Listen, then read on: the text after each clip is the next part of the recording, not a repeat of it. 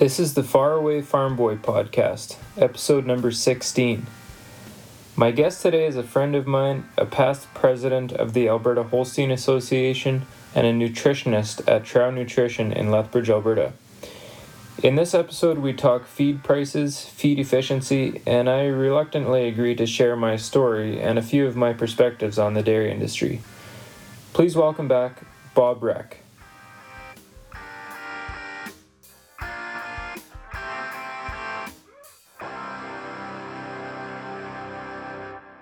Buy a Spotify. What's that pack of beer? 3,240 cans. Yeah. Oh, okay. So it's just they've just put a nice box on it, but it's a pallet. $46.99. Yeah, 4,699. $4,700. We are rolling, so. Oh, so we can crack our beer. No, you can. Doesn't. Bob, thanks for coming back on the podcast. Welcome. You bet. Cheers. Yeah, cheers. If you don't know Bob, go back to, was it episode 3? I think it was about 3 that we were on there. So no, it's been good. I've been a fan since we started doing this. You're a groupie at this point. Yeah, I'm a groupie. So I was giving it some thought about when you asked me to come back and do this with you. Hesitation. No, there's no hesitation. I just wondered what we were going to talk about. But we never lack things to talk about. We're always talking about what to improve next on the farm or whatever, right? Yep. So, but one thing that I thought would be interesting, because I have never got to hear the story, is how Windy Creek got started and where Dustin got started, and maybe a little bit of your history.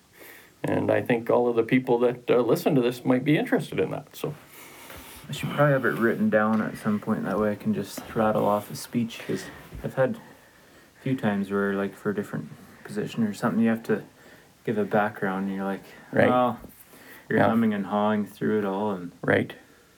Well, I think you've done that with everybody else that you've interviewed already, too, though. When you look about how you've done the podcasts and question people and maybe they know what's coming a little bit, but I guess. But where did you grow up? Oh, I was born in Chilliwack in 1992. So the year before I graduated high school. Yeah. Yeah. What else? I was born on a farm, my parents' farm. Moved out here when I was 18 and got in on the new entrant program a few years later, and then started Windy Creek Dairy. So family farm, like a dairy farm that you grew up on too, or? I think my parents were doing pigs at the time. Okay. They had, a small to medium-sized farrow to finish, I guess you'd call that. Okay. Farm that my dad's friend helped him start. And from there, they just they worked really hard to build it up. And yeah. But they have dairy now. They have dairy now. They had they went from pigs to chickens. We had I forget what size of farmer broiler breeders. We had those for a couple years, and then my dad's name came up on a new entrant program in BC. Okay. And there, it was a little bit different system. You put your name on when you're 18, and then I guess that would have been like 20 years later or something, his name finally came up on the list, right? Okay, yeah. And so he had never really given it much thought, I don't think, until his name was getting closer on the list. And then this could actually be a reality. Yeah. So, and then we moved to a different place in the Fraser Valley in BC there, and he started farming, was it 2007? Okay. And he just grew from there, and he has a few other things going on. So why did you come to Alberta? I just wanted to farm. Like, in hindsight, I guess I could have moved like half an hour away to Merritt or something. Like, there's decent farms or in the interior of BC. Okay. You know, like, I didn't have to move 12 hours away to find decent farmland, but I just figured, man, like, you know, land was going for $80,000 an acre. Yeah. You know, I was like, well, it's not really looking bright here, right? Right. In hindsight, I could have made it work somehow, and it's not like I can afford land out here, just as easily. Like, For sure. You could argue that land still cash flows better than this land, maybe, Mm-hmm. or at least it's some dry land. Well, investment. this dry land for sure, right? Some of it. Yeah. Yeah. But even at 80 or 100 grand an acre, you're not really buying it for the grass silage that you cut off of it, right? For sure. But So came to Alberta, work on a dairy farm right away? yeah, moved here, and then at the time I was working for a big dairy in BC, and they kind of offered me a job, and I said, well, I want to work on this feedlot. It was a really nice dairy. I don't know what I was thinking. Like, no, I'm going to go work on this buffalo feedlot. So I did that. I came out here and worked on a feedlot with my cousin. And that was quite the experience, dealing with buffalo on a feedlot. Yeah. They don't see very well, put it that way. So they'll just run through through things, yeah. Yeah. And then I met my girlfriend, I guess, then. And her grandparents had a farm in Saskatchewan out by Yorkton that they kind of wanted to hand off. So I jumped on that, and I moved to Saskatchewan with my girlfriend for 3 months. Okay. And that didn't really work out. They just wanted a white slave. Okay. So we didn't really get along, and my wife missed her parents really badly. So we moved back to southern Alberta here, and then then I went to go work for Bill Van Rootselaar. And that was really cool. Okay. Bigger dairy in the area. Yeah. And learned a lot there. And then, I kind of had the conversation with my dad. He said there's this new entrant program in Alberta that Alberta Milk is putting on. Like, what do you want to do with your life? So at that point I didn't really know. I was just like, well, I've never really wanted to do anything other than dairy. Right. Really. Like, I wanted to be a pilot or something in high school, but yeah.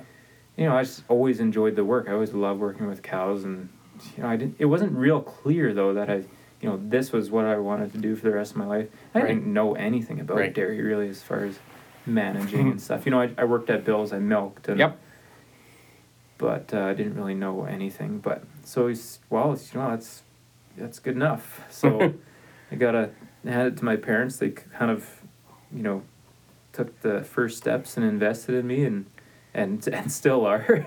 But exactly. Yeah. So they helped me start out here. We looked around for a rented farm, and then we kind of just figured, well, my grandparents on my dad's side actually lived here most of their lives. So they had 18 acres here at the time, and we put up a pole shed barn. Yeah, that story, I tell people that story all the time, Dustin. Like, I think the pride of your mix match roof that blew off the one time, and all of the pieces and parts, but I think building a barn from scratch that you've done, that's quite the story. Like, everything that you've done here, you've done yourself, and you got to take a little bit of pride in that, I'm sure. Yeah, sure. I'm still conflicted every time, we have to renovate something, and we're always renovating. It's like, this was the right move, right? Like, there's dumping money into this barn. Sometimes I wonder if it would have worked out better if we would have rented a place. Okay. And just had a full setup. Like, for instance, now I'm building an office in the barn.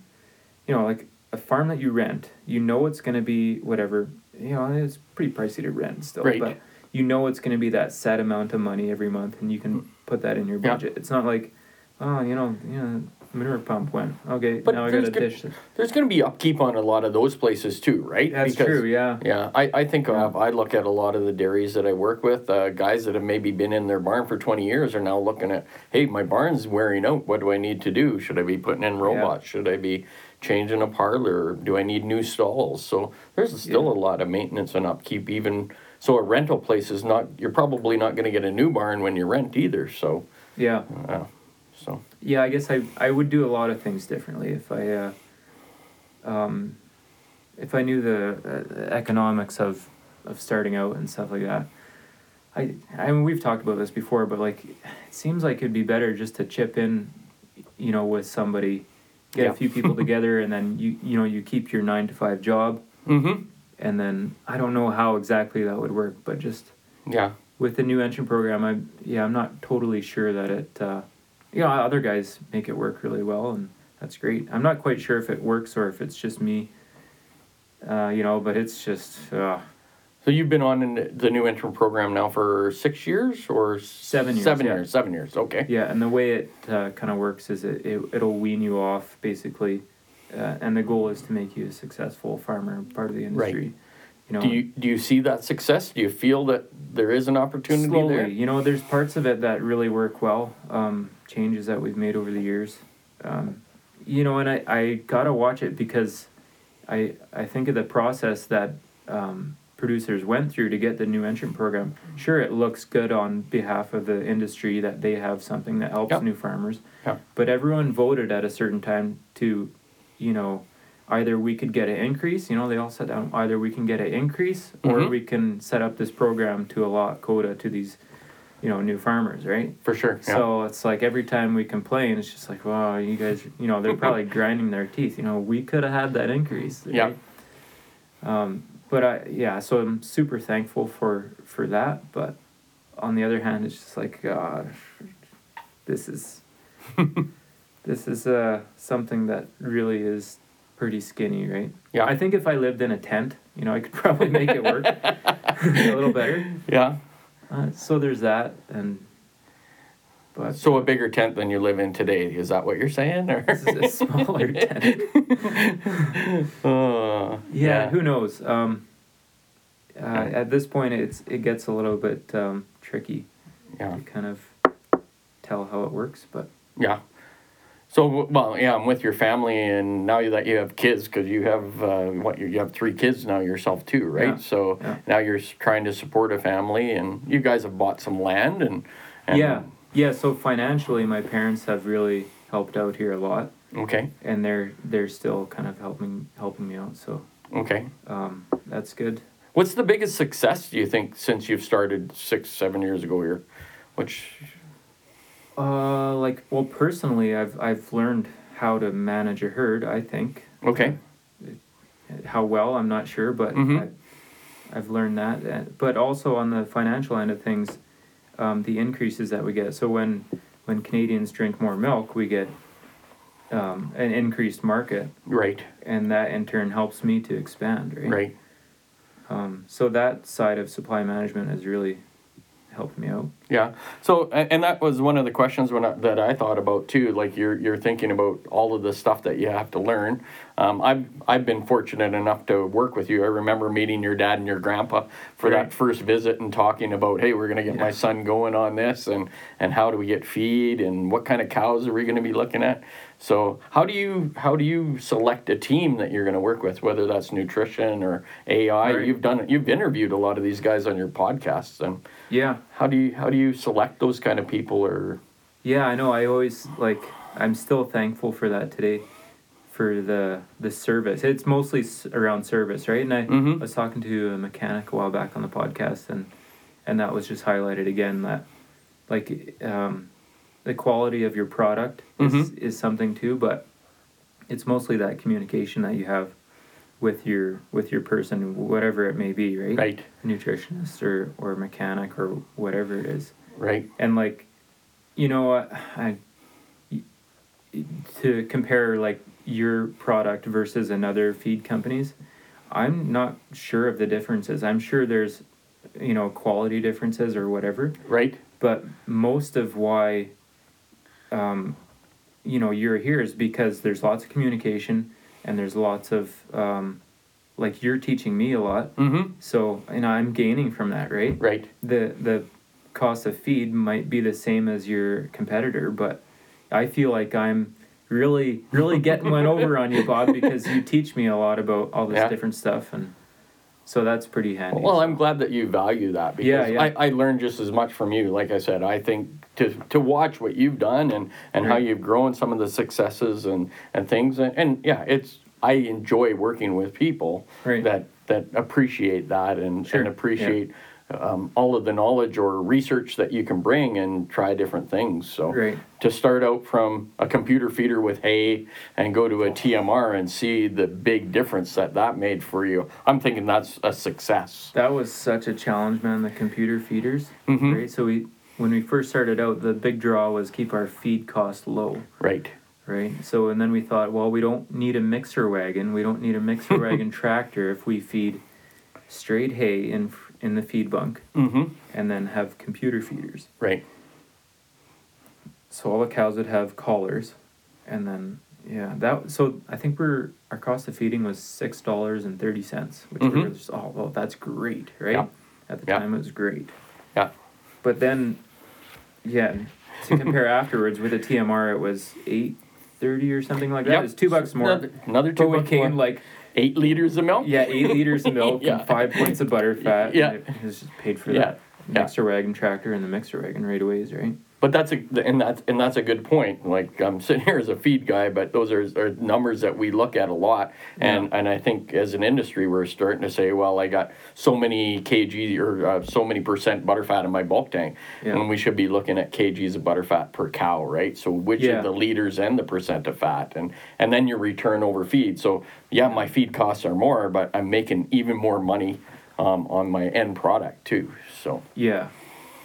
Yeah, and well, back then the pricing was a bit different, but for sure. what was it actually? It For was priced more on liters than it was. It was based, emphasis on butterfat. The butterfat came, well, actually, it's been in here now for quite a while, so Right, yeah. the butterfat pricing, so it's a lot easier to figure out for sure now. With Now everyone does like kgs per head per day, right? Yeah. They don't talk about liters and butterfat. It's just like Not an extra everybody. number that you have to. Not everybody, and that's Oh. what if there's anything that we can get out there to help people learn and talk, and it might just be, who you deal with and how you deal with that, so. Our farm is so dialed in. We talk about protein. That's what we're talking about. There you go, yeah. So. What is your average protein on your herds? It's very seasonal. We do pay attention to it because it's a number that I write down. Protein's really a hard number to feed for anyway. But if we're looking at protein numbers, nobody's going to be under 3%. And at this time of year, you're going to see them in between 3 and 3.5%. So that's kind of what your regular protein numbers are going to be based on. But it doesn't pay to like jack it up somehow. There's still money in protein. You still get paid a few more dollars for protein as you increase your liters. But that percentage is not going to change the same like a butterfat percentage, right? So that economic return you're not going to see as quickly. And it's really hard to feed for more protein. There's some amino acids and things that you can look at to try to have more protein, but it's a little tougher number to do. So yeah. But when we had those computer feeders, then it was, that was. Well, the other reason was because we didn't have any of our homegrown forages at the time. And as soon as we got that, then it was worth it to feed our own barley silage. Yep. And then. Just what barley silage did for you. You could still buy in some hay. You're still buying in a little bit of hay, but utilizing you've got some land now and you can utilize that. Yeah. You have a place of manure. It wasn't quite the that was wasn't quite the buy you were looking for because the quarter section was supposed to give you enough for half barley silage and half grain with straw and all of that other stuff. But where you live hasn't quite made that a realistic goal yet. Yeah. Well, we were talking about because last year we got so much feed that this year we're going to cash crop it. So that's been a new thing that we're kind of looking into. But well, if they keep giving you a quota, you might have to milk more cows though. I do have to, So, but it was interesting to see that it's actually the same ingredients in your ration. We went from a hay and a textured ration and a computer feeder to a TMR, but really the same percentage forage and the same pounds of concentrate per head per day. The thing that you have to remember when you're balancing a ration like that is you're still 50% of what you're going to feed you or more, 50 to 60% is going to be forage that you either raise or buy. Like that's what you're going to be. So high quality. It was nice buying forage. Like even when you were buying hay, you could buy the best hay. You weren't stuck with what you got. Barley silage, like you said, you've been really good at knowing when to cut it. Maybe the tonnage hasn't been there because of the drier years and things like that. Right. But the quality, you've had phenomenal quality every time you've put up a barley crop too. So that has never got away on you, that part of it. So economically, by putting up good forages, that's where you're going to save a lot of money on your feed costs. Right. So the better forages anybody can put up, the little cheaper their feed costs should be at the end of the day. Yeah. So, yeah. Yeah, it was really interesting. And I think there's guys that do, like with a tie stall barn, there's guys that do like hay and grain, right? They scoop it out. If there was any tie stall barns left in Alberta anymore, I think there's down to 2 or 3 in the whole province anymore. So, right. Yeah. Lots in Quebec, right? There'll be some more in Quebec and Ontario, but even a lot of those are going to robotics now too, right? So, right. Yeah, and as with the new, if you look at the farm actions and things like that, cow comfort, they're saying it's not going to be allowed to have cows tied up. And, is that right? Yeah, they're talking about all of that. So, on your pro actions and yeah. It just cows are supposed to be out and be able to have free movement and so they will not allow new tie stall barns to be built, I don't believe, with the pro action. Yeah. Huh. Yeah. But one of the other things was like when you're first starting out, even those challenges that we had with the computer feeders and whatever, like I learned so much. Like I wasn't, I'm not the best manager, especially when I started. Cows dying left, right, and center, right? So that's not good, Well, right? it was the feed guy's fault, wasn't it? Yeah, well, it managed to blame it on someone. Yeah. Yeah. Yeah, and again, I think that looks at, you have to remember, so when you came in here, you went and bought a bunch of cows, and they weren't the top of the line cows or anything like that. You weren't looking at the genetic side of things. Now, I think you've paid a lot more attention to that. You're starting to breed for some genetics, some longevity. Right. So even if you go and try to buy better cows from people, they're not probably showing you their best cows either. So that could be part of the issue when you're first starting out, for sure. So, and growing pains, absolutely. How do you treat your first milk fever, or how do you look after a cow that's got ketosis or something along those lines, right? So, yeah, I look back on a lot of things that I was doing maybe, 6 years ago. It's like, oh, why did I do it that way? And I just didn't know. Yeah. And then some of the things you clue in that, maybe people were trying to teach you back then. And you're like, oh, yeah, my vet did tell me to do that 6 years ago, and I didn't really clue in. Yeah.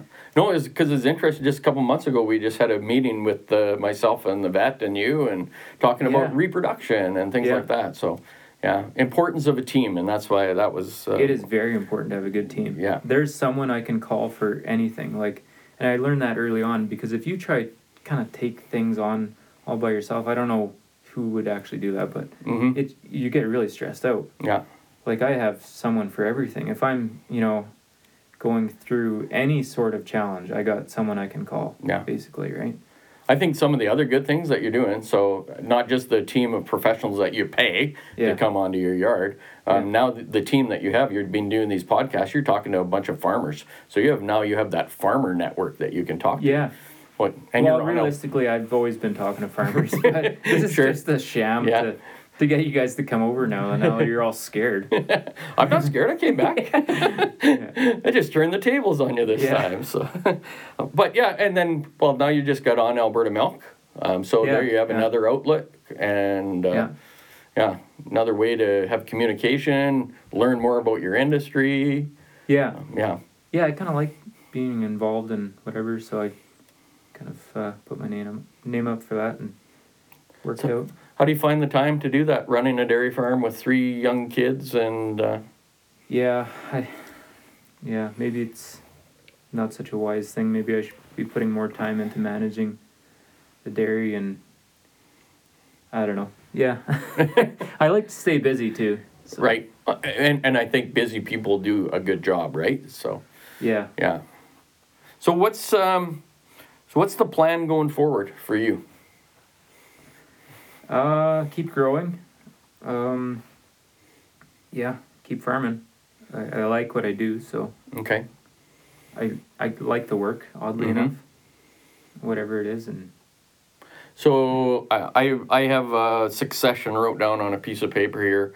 If I look at it, so you're growing a little bit of a dairy farm, but your dad still has a dairy farm.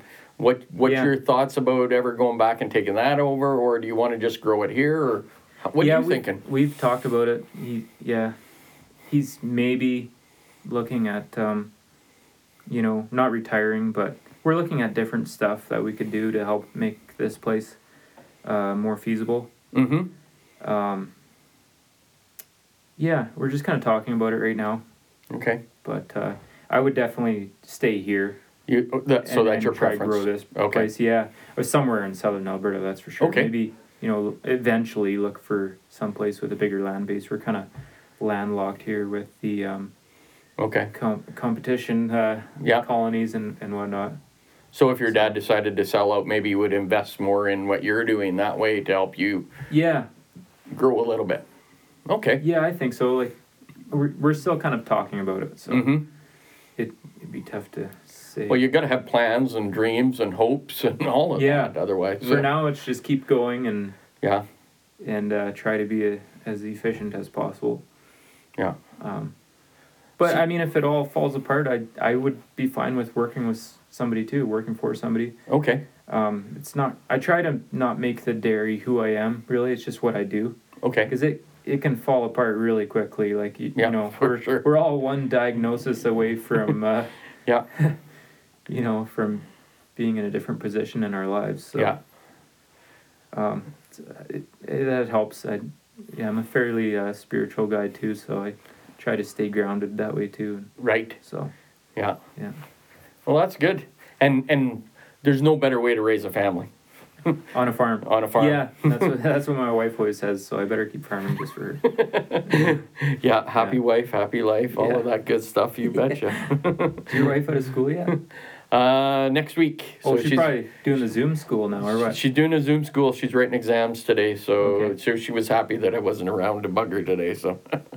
And then you'll probably retire. She'll get such a high-paying job that it won't be worth it. No, I still like doing what I'm doing, probably similar to you. So I was in the office again today, and somebody said, "You smell like a cow," and I said, "Yeah, I've been out on the farm, and that's what I still like doing." So and working with people like yourself. Just at another customer before I came here, and we were talking about the next generation coming in and that growth and teaching and learning, and it's a lot of fun. Yeah. So how do you get the next generation involved when they're not quota holders? So when they don't have skin in the game, but they still want to be involved in the industry. So when it comes to a family farm, I think it's really important that dad understands that his boys have that interest and starts opening up the books and getting them involved. So when the nutritionist comes over, and I'll speak from my point of view anyway. So when the nutritionist comes over there to talk about the dairy ration and the forage samples, the boys need to be sitting at the table too. Or the boy, whoever's going to be there, they need to be part of that. They need to understand the costs. They need to be understanding the lingo. You guys have a lot of salespeople drive in the yard all the time, and they have a lot of knowledge, and they are always trying to sell you things. But everything's expensive. It's your margin at the end of the day. So, if you have a kid that wants to be into the dairy, don't discourage that. I think what you've done, worked somewhere else. That's what my dad did for me too. He said, go work for other people and learn that way too. But I don't know if you always have to push your kid away to go learn somewhere else, as long as you're willing to open up the books and make them part of what's happening all the time too. Yeah, more and more it's seeming like you have to be able to work hard, but you also have to be able to know your numbers and so maybe business. I was just thinking that approach where you would get your kids involved by letting them talk about things with different service providers is good. Mm-hmm. But like if they don't know how to be involved with the management, they're never going to learn those skills. Yeah. And like I'm just thinking with myself, I was never involved in any of those places that I worked at. I was never involved in the management. Yep. So I never really took that step. Yeah. And when it was just kind of a shock to me, how much I learned, managing versus just, milking cows. That's a... At the end of the day, like when I'm dealing with the next generation, so these farmers' kids that are coming up and they're asking me, like, where should I go to school? What college should I go to? Right. And what should I take? Yeah. I tell them, number one thing is business. You got to go in and do business. Got to do accounting. Got to do management, people management. Your dairy operations are $1 million businesses now, and you're usually having multiple employees, right? So you have to learn how to manage people. You have to understand what the numbers mean, because if you can spend a lot of money, but you got to remember how much you're getting back into, and there's got to be something left for you at the end of the day. Make your equity work for you. You're gonna have to be in debt. Like nobody's going in and buying a dairy like straight outright. So you're going to be in debt, and how you manage that debt, how you pay that back, learning those things. So business. I've said that before too. Like the other businesses that move the same amount of money that your average dairy farm moves, they have boards of people dedicated to like, the whole management structure, and people in accounting and all this stuff. And it's just like me, Well, even if you go back to your dad though, so did your dad go to business school? No, but what did he do? Think about it. Kind of figured it out, I guess, eventually, right? But they had an opportunity. But I would argue that age was different. You could just... For sure. In that, 20 years ago, you could work 16-hour days, and you were the most efficient. Yep. Now you have to do that and be a financial wizard to piece things together on the farm. But I agree, like, lots of kids, go to ag school and... Well, they want to go learn how to milk a cow, which they've been doing their whole life. Anybody can milk a cow. I think we can all learn how to milk. But you go to ag school and they learn how to teach how to milk a cow, breed a cow. Sure, which are good things. Those are absolutely good things to learn a different way than what you were taught at home. I understand that.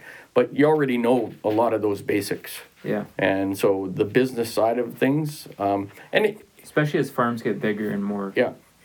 It's complicated. It's not the easiest thing. Like that's what I'm finding. Even this next generation with computers and numbers and like the math and we all have cell phones nowadays. So the math skills maybe aren't the same as what they were if you go back 20 years ago. I was on the phone with my dad the other day and he said, "What's 25 times 5?" I was like, "Hold on, I can't get my calculator working." And I had like 5 minutes. This stupid calculator in my office didn't work, right? Oh man, 25 times 5. It was bad. I always commend him because like he grew up in an age where there wasn't phones, right? And to transition to where we had calculators on our watch when I was in school once, when I was probably about grade 12. Illegal, right? You had to take it off during the math test. What do they do nowadays? I guess no phones in class, probably. I guess so. I don't know. I'm not in class anymore. Well, my wife's doing it online at home. That's about it. So that's what I see. Oh, and you think with Excel and spreadsheets and everything. Which is something I'm still struggling with. Yeah. So there's classes for that. I should probably take one. Lots of classes for it. Yeah. Yeah. So what role does your wife play in the dairy? She's in the house. She's busy in the house. Well, she does the books too. She does the books. She does payroll, stuff like that. That sounds normal. Yeah. So if I had to say that, and I would say too. Like most wives, I've heard a lot like feed calves or something like that. Yeah. Right? Yeah. But she just with 3 kids. So. Yeah, it's busy. There's a lot of work to do there. So Yeah, no, she's a really good mom. So. But she loves being out. Like I've seen your family out around the animals, and they love being. Yeah, they love touring. They love touring. Now wait till they have to clean a calf pen for you, right? No. No, it's good for my marriage that there's no calf pens that need to be cleaned ever.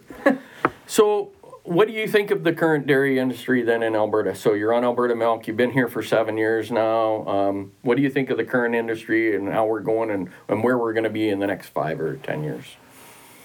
Yeah, right now it's good. With COVID, it seemed like it was going to be challenging. And it wasn't quite ideal for us. I don't think any business came through it unscathed, any industry, but. It's been good. Yeah. As far as the future, we definitely need to get going on processing here in Alberta because if we can't process more volume in Alberta. I don't know. Yeah. It just seems like it's a little bit of a bottleneck for the West. Okay. I mean, BC has lots of processing and whatnot, but with transportation, it's such a perishable product though. But transportation, we can get milk in a lot of places in a big hurry too, right? So at a cost, yeah. There's a cost to it, but yeah, what's the cost to put up a processing center too, right? So we find the same thing in the feed industry. Like I think you see a lot of consolidation in the feed industry. Less and less feed mills. There used to be a feed mill in every small little town, and now we're seeing a lot of consolidation because it's more efficient to run a bigger operation and truck it than it is to because you're going to be running that equipment all of the time. You're bringing in bigger loads, you're keeping more inventories, things like that. It's just better, more efficient to run bigger operations longer during the day than it is to just do smaller amounts. So yeah makes sense. So what's going on with barley? Why is barley 275? 275 cash price yesterday. Bob, you're killing me. Bob's killing you. That's how much we're paying for it. We're selling it to you for way more than that. Don't worry about that. So, I had a little commentary from last week, but it was something to do with China. Always China, right? It's always China. And them having tariffs on Australian barley, so now they're buying our barley. I'd have to read it to be. But it was 270 before these tariffs came. Oh, and I've heard guys even talking $300 barley by springtime.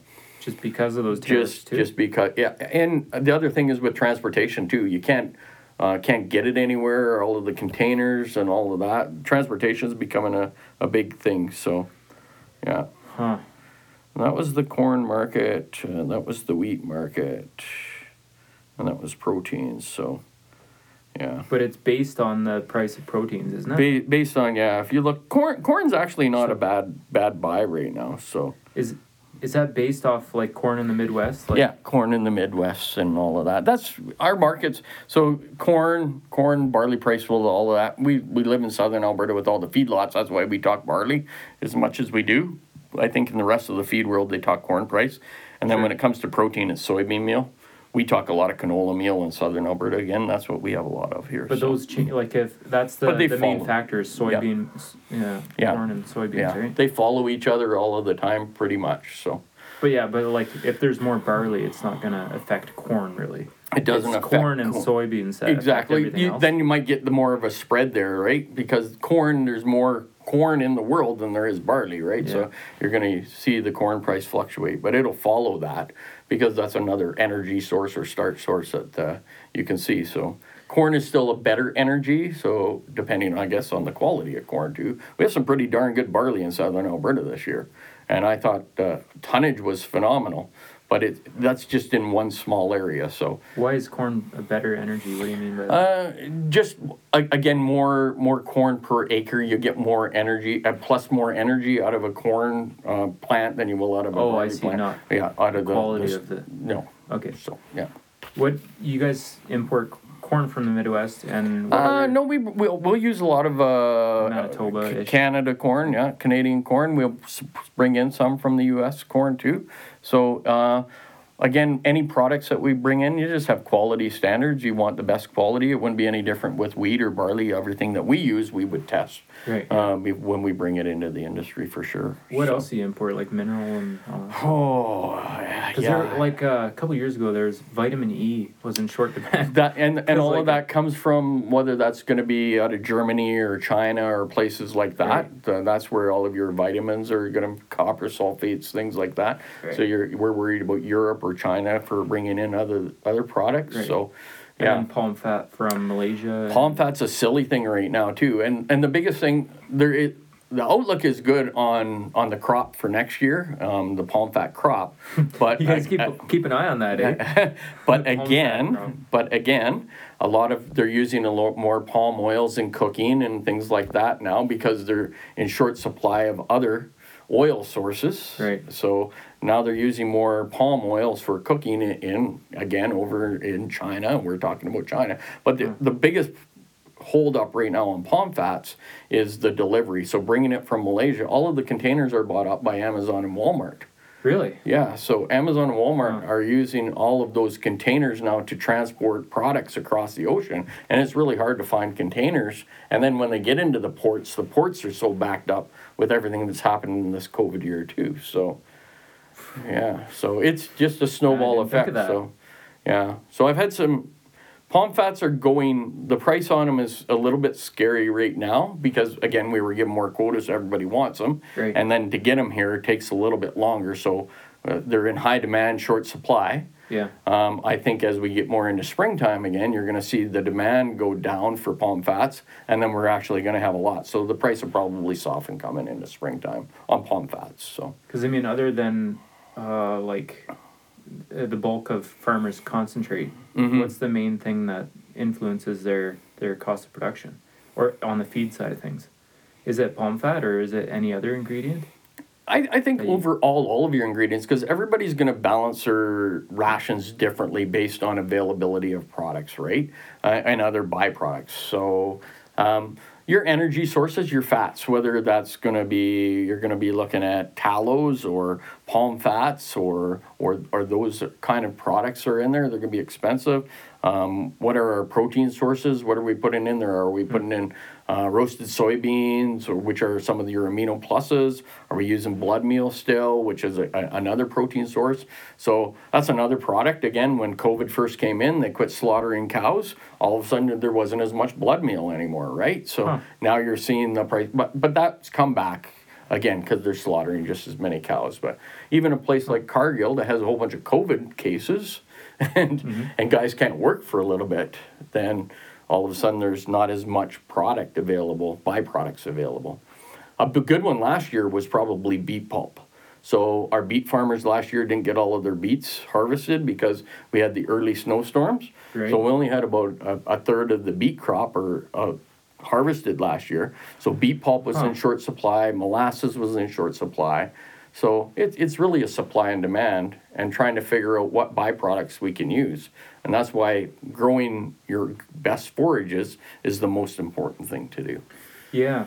I found that with influencing butterfat as well. The most cost-efficient way you can influence your butterfat is high-quality forages. And that's the most cost-efficient way to keep your cost of production down too, right? Because if you don't have to buy things from me, if you can grow things on the farm, like high-quality forages, instead of feeding 50% forage and we can get it to 55% forage or 60% forage, then that's good.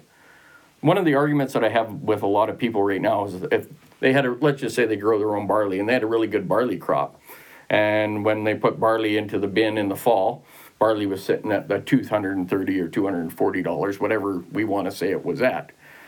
They can say, well, that's what my barley's worth. Well, their barley isn't worth $230 or $240. It's worth $275. Right. Because if you sold your barley today, that's what you'd get paid for it. So you're saying that their cost of feeding actually went up? Their cost of feeding went up just as much as your cost of feeding went up, but they don't look at it that way because it's in their bin. But I know their barley's the value they should put on their barley should be the same price as what they could sell it for, because they choose to put it through a cow because that's how they're making their money. But they could just be grain farmers and sell that barley and then make more money than what they would have made in the fall. Yeah. So that's the way I look at it anyway. Right or wrong, I don't know. Yeah, so when you're benchmarking against other herds, cost of production, that's important to... Benchmarking, I love benchmarking. I like looking at numbers. Yeah. Numbers are my favorite thing to look at when we're doing that. Trust me, it's good. But the biggest issue that we have when we look at numbers is not everybody looks at them the same way. Right. So if you're... Especially with homegrown forages, right? Especially with anything. So if you ever want to compare yourself to a neighbor, the best thing is you and the neighbor sit down and just bring it all out on the table and look at it together. Right. And make sure that you know you're talking the right language. So yeah. Well, thanks for coming back on the podcast. It's good to have you back. And yeah, this was fun, Dustin. So yeah. I'm sure we'll have you on again. Okay. Thank you for listening to the Farawayfarmboy Podcast, episode number 16, with Bob Reck of Trouw Nutrition. If you're looking for other dairy farming podcasts, check out the Bowls, Beers, and Barn Talk podcast.